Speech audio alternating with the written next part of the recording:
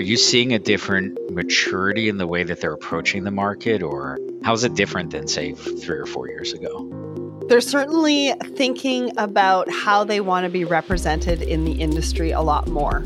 And that comes in a variety of different forms. That comes in video, that comes in audio, that comes in on the stage. How do they want to be represented in a panel? Who do they want on that panel, and what do they want that panel to talk about? There's certainly more conversation about that. So it's a variety of different ways.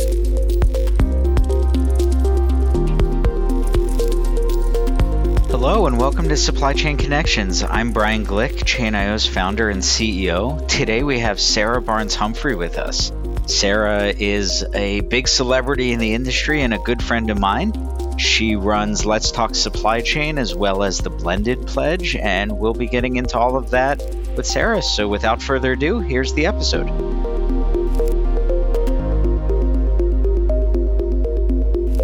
Hey Sarah, welcome to the show.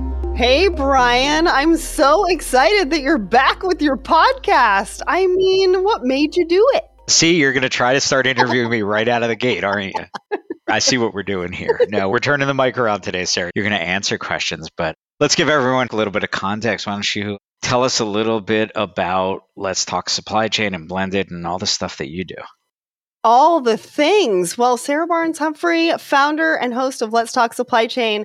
And we have been around as a podcast since 2016. We started off called Two Babes Talk Supply Chain because I had a male co-host and I wanted to see how far I could push the envelope in the industry.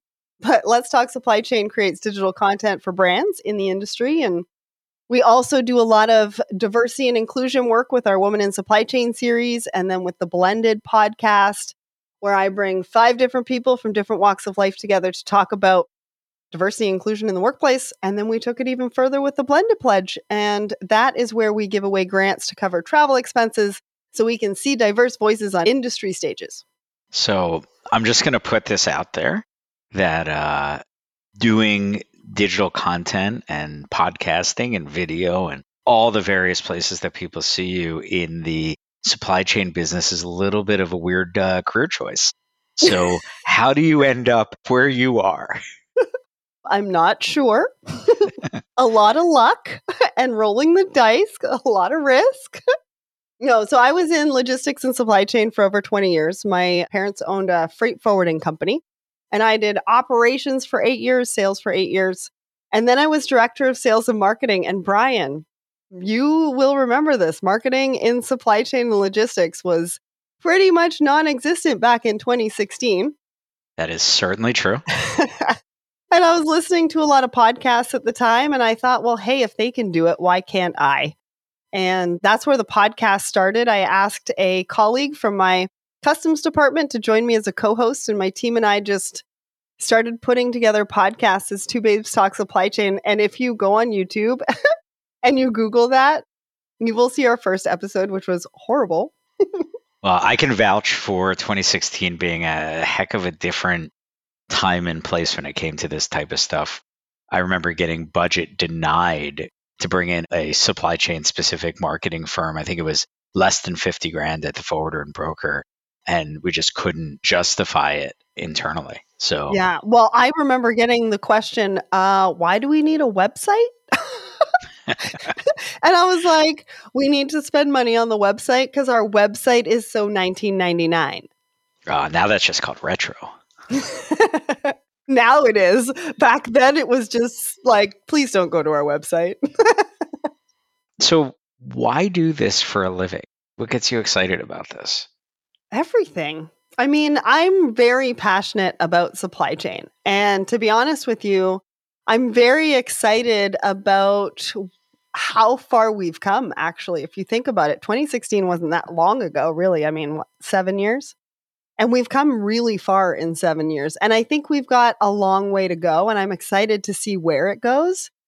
But I think just being able to talk to different people, being able to elevate different voices in the industry. I mean, if you think about it, even back in 2016, we didn't have a variety of a lot of voices representing supply chain. And now we've got a lot of diversity. We've got a lot of people who are speaking about the different aspects. And there's so many incredible things that supply chain brings to the world. So sum it up for me then. Since you have all this content, you get to talk to all of these people across the industry. You also have guest hosts hosting shows and they're talking to people. And I'm sure you watch every second and take notes on every bit of content that you guys produce. So what are the big themes? What are people talking about through your different channels? Well, the podcast specifically is about companies, right? It's about who's out there, who is out there as a vendor. And you know as well as I do, there's a lot of new companies and a lot of new vendors in the space that are trying to make ways and trying to make a name for themselves. And so how do supply chain professionals even figure out who that is? So that for us is number one, because we want to try to, break down that noise into what you really care about. I think the other thing is digital transformation. And it's funny that we're still talking about this, Brian. We're Yes. even still talking about data. Like, I understand why we're talking about digital transformation. It's important. I think we still have a long ways to go. I think there's a variety of different things that we can implement in our business, and we've got to figure out what to do first. So yes, the conversation is still important. And that's where we're going, right? I was on your show, God, it's got to be close to 5 years ago now. Yep. Pre-pandemic, definitely.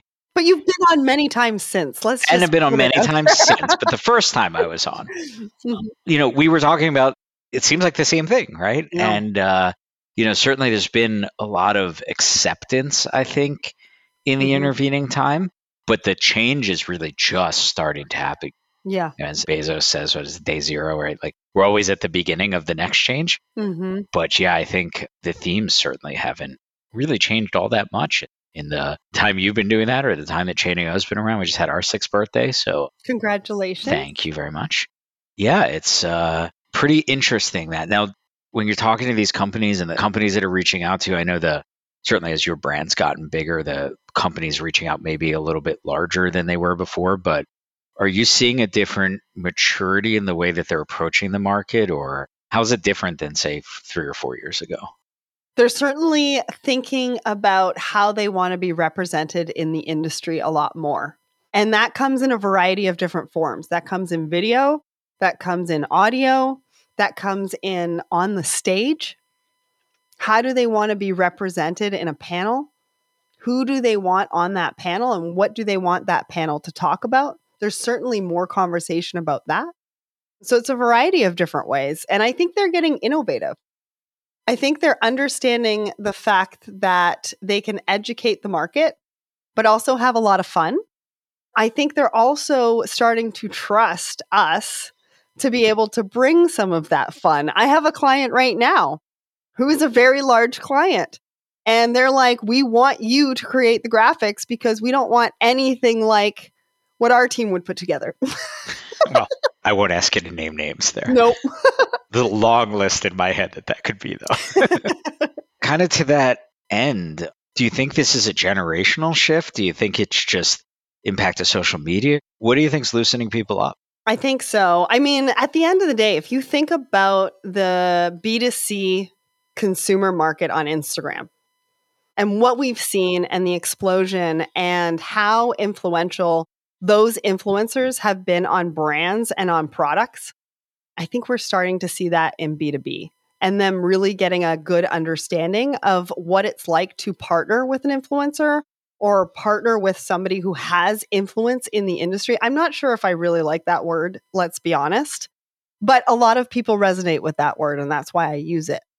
And so I think it's slowly creeping into the B2B because we're seeing what we can do in the B2C market and how we can turn that into the B2B. Plus, I think we're getting people from outside of supply chain coming into supply chain with innovative ideas and saying, hey, we did this in the finance industry.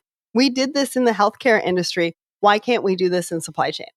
So I think that any job that didn't exist when you were born sounds weird. Yeah, right. Right? So, if in 1940, 1955, if you told your parents you were going to be a rock star, they'd be like, that's not a job, right? Well, supply chain media didn't even exist in 2016. Yeah, so there you go. Does this mean I have to be on TikTok? See, that's a hard one because I just heard about the privacy issues on TikTok. Like, you do not want that app on your phone. That is a fair point. So do I need to be on Instagram? I'm not going to go through the whole list, by the way. So Instagram, I like Instagram from the fact that it's very visual. And if you have a business, let's say like robotics, I think it's a really good place for you to be from a visual standpoint. And I think stories more than posts. I mean, you have to post, but I really like Instagram stories. So does that, I know the answer to this, but I'm going to ask it anyway. Like, does that mean this isn't a one size fits all answer? Yes, as far as exactly. where you need to be? It depends on what part of the industry you're in. It depends on your bandwidth and who you have on your team. Because if you have to pick one, I would pick LinkedIn. Why? Because that's where everybody is. That's where the majority of your clients are going to be. That's where people are spending a lot more time. People are engaging. People are looking for vendors on LinkedIn. I had a bunch of people come to me and say, listen, when I'm looking for a new vendor, I go to LinkedIn and check out their company page. And then I go to Let's Talk Supply Chain to see if they've been on your show. Well, there you go. I guess I got both of those covered then. But no, seriously, like having a company page on LinkedIn, that's where people are going. They're not even going to your website yet.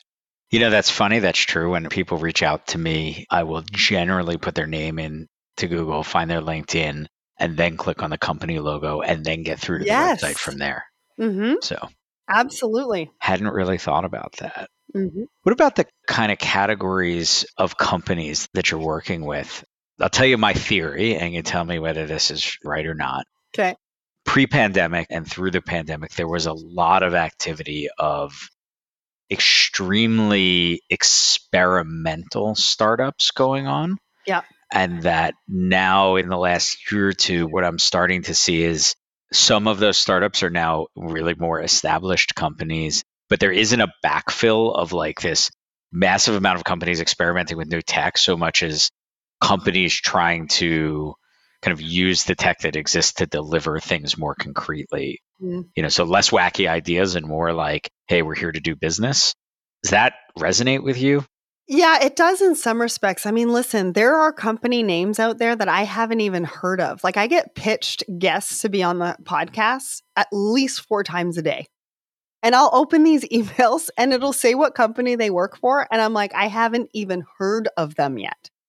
I guess that's why you're here, isn't it? Well, yeah, it is why I'm here. But to your point, I think that, yes, people are starting to realize that they have to meet supply chain professionals where they are instead of where they want them to be or where they think they should be. And that is a really big deal because too often, if we're not meeting them with the tools that they actually need to do their job, you're having a hard sell selling that future tool.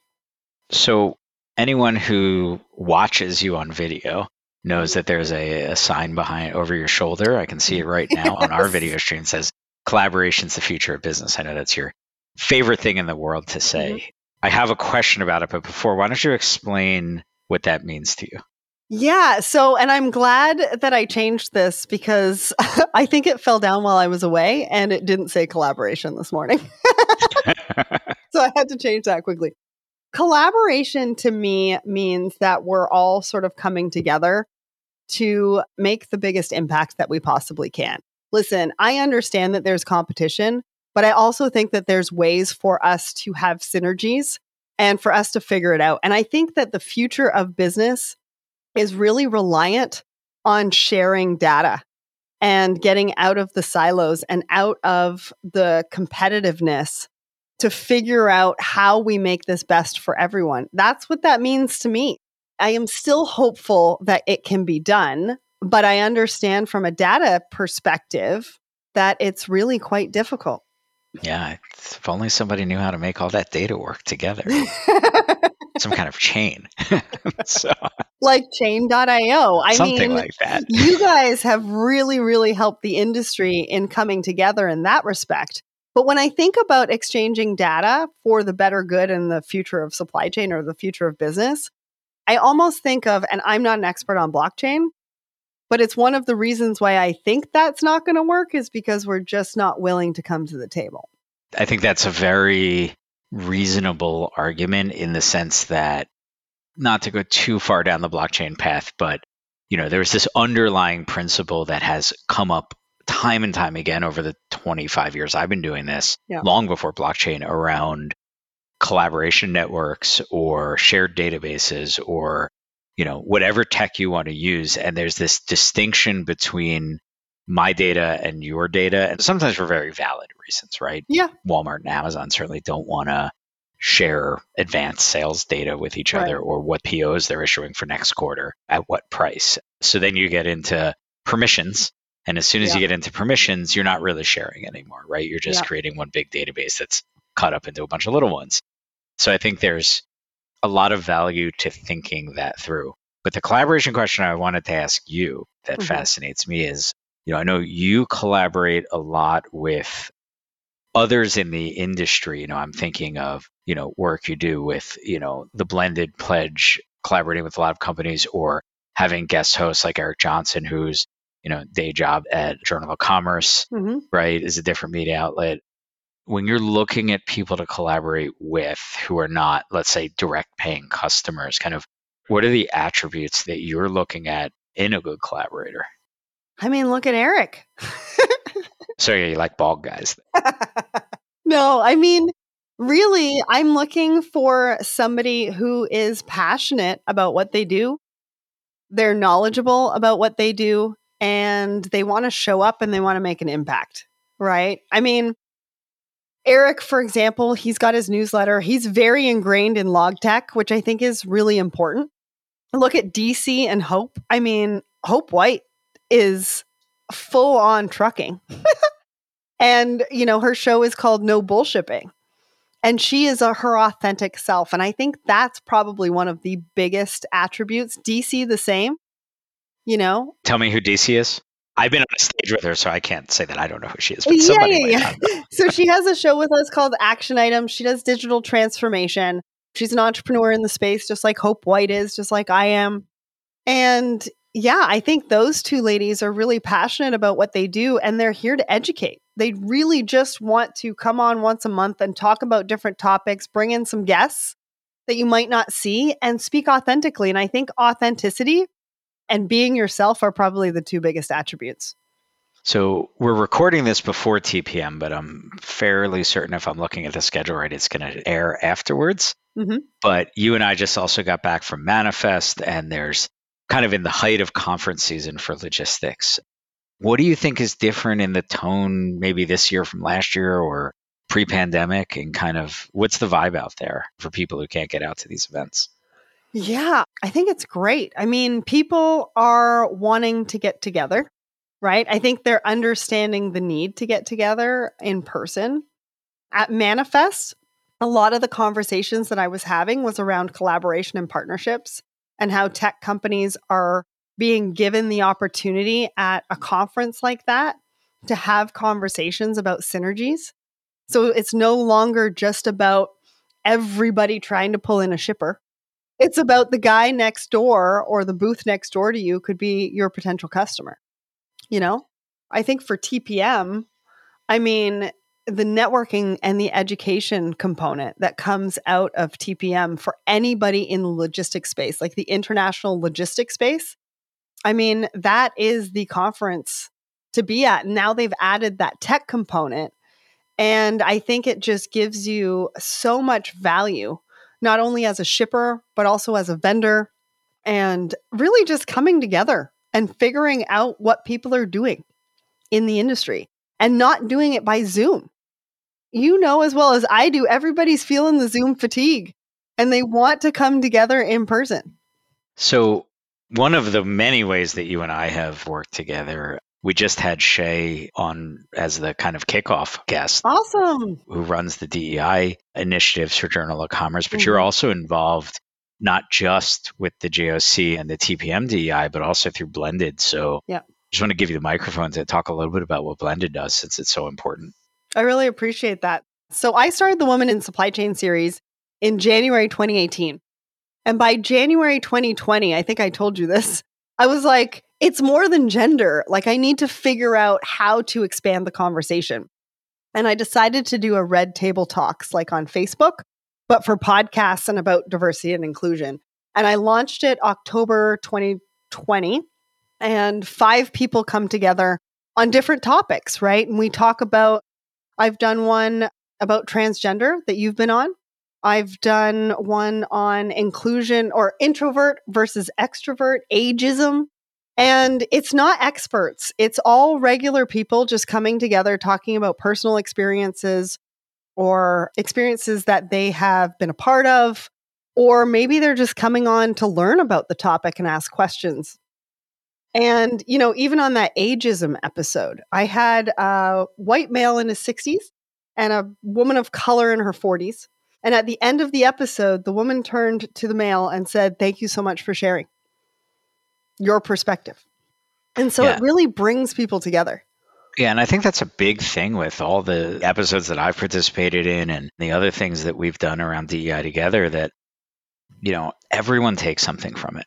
Yeah. Right. And, there's kind of a joke, that I'm the token white guy on some of these committees. But I'll tell you, it's exciting to also be able to bring my perspective to these things and be able to kind of share and be an ally. Yep. So thank you for spearheading them as well. Well, and we appreciate you, Brian, and we appreciate the fact that you... I'm not fishing for compliments, Sarah. I know, but we appreciate you coming on and sharing. I mean, listen, you are sharing authentically from your perspective, and everybody's perspective counts. Yeah, no, absolutely. Let's talk about somebody's perspective that maybe shouldn't count. That's a bigger lead on than I intended it to be, but what mistakes do you think we're making as an industry?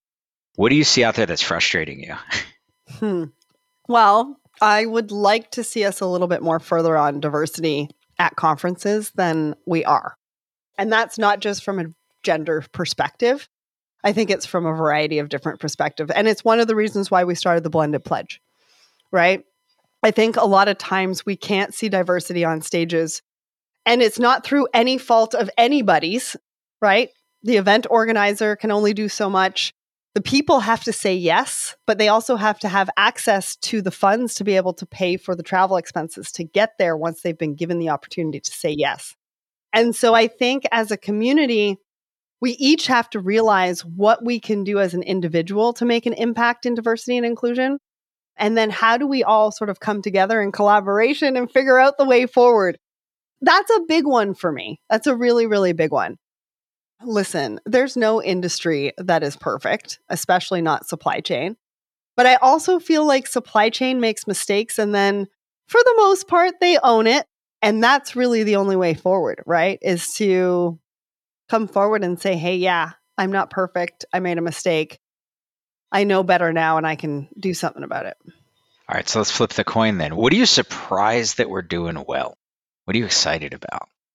What am I excited about? I'm excited about all sorts of things. I'm coming out with a new brand, so I'm excited about that. But us as an industry, I think going back to what I said about partnerships and collaboration between tech companies, I've been talking about this for a while, but they've really only started coming together through the pandemic. How do you mean? Well, different tech companies are looking at exchanging data in different ways and being able to collaborate to service one customer, because they bring different products to the market.